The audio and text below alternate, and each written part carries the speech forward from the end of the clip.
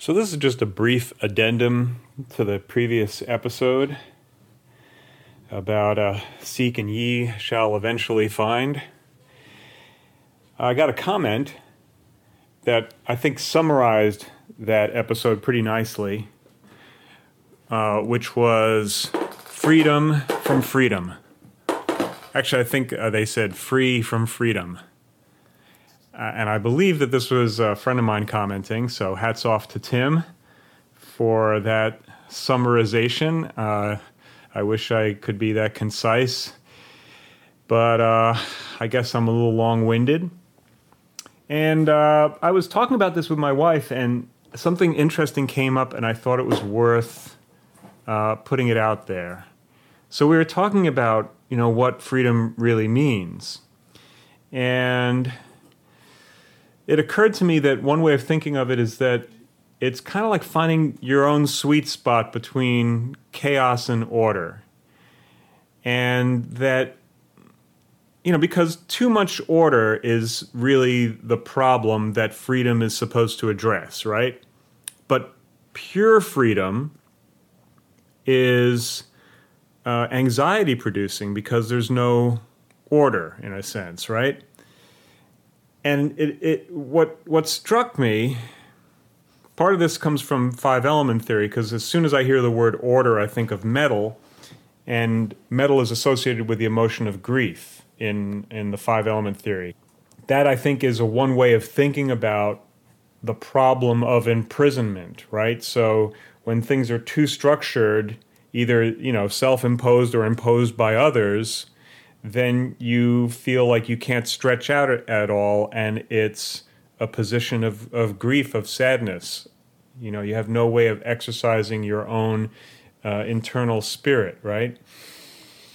But, of course, the opposite is a problem as well. So absolute freedom suggests no restraint, and no restraint, we've seen what happens to people who shoot for that. In some ways, you could say that is one way of characterizing the excesses of the countercultural movement with the hippies and drug culture and, sex, drugs, and rock and roll, and then rave culture. It just sort of like permutated, right? Various types of really excessive ways of reaching. I think of it as kind of being like Icarus, So maybe I think in some ways it's related to the wood element, because the wood element is this desire to rise up, right? And so Icarus is this, you want to rise up to new heights. That's sort of, I think, in a way, what freedom, the ideal of freedom is reaching for, right? But what happens to Icarus, the story, of course, is that he gets too close to the sun, it melts the wax on the that hold the feathers together on the wings, and he plummets. So you can imagine that that's like a way of representing the anxiety that one feels if you go too far and you no longer have any foundation. And so I think that the emotions of anxiety and grief, or depression perhaps, are a way of noticing where your sweet spot is for freedom.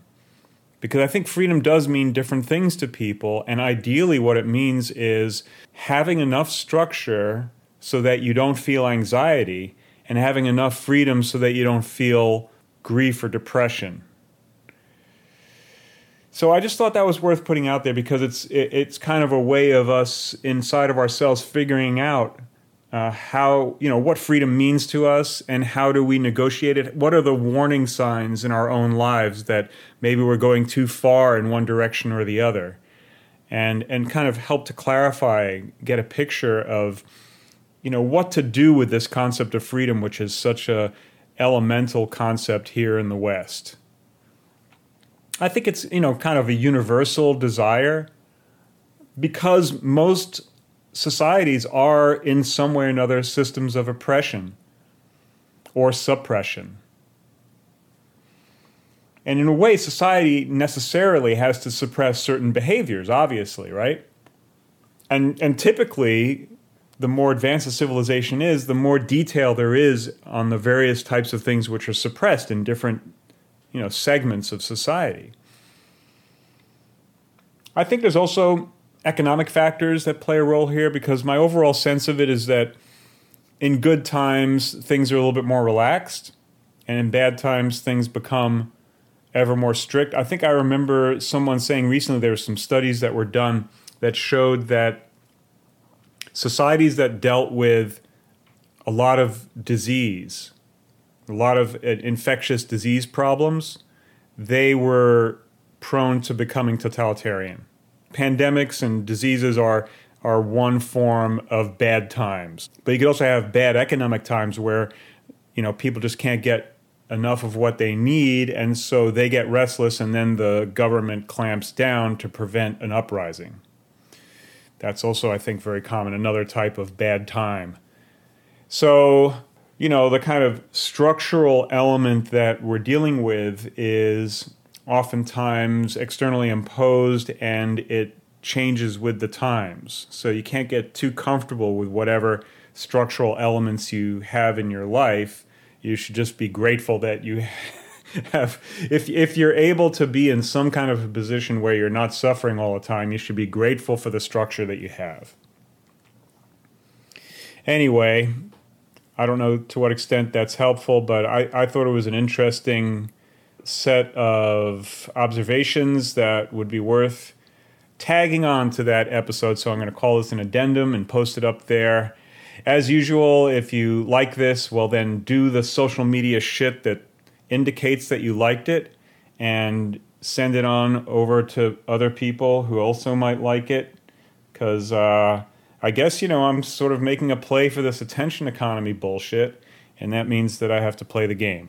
So if you're someone who has enough structure in your life so that you have a few extra shekels that you can throw around and you'd like to throw some this way, you may do so at taijireality.substack.com or patreon.com/taijireality. And for anyone who wants to keep track of all the crap I'm doing, you can do so for free at taijireality.substack.com. So far, I don't really have anything that's exclusive to the people who are supporting me there, so you'll get all the messages of all the various things that are happening on a intermittent basis. That's it for now.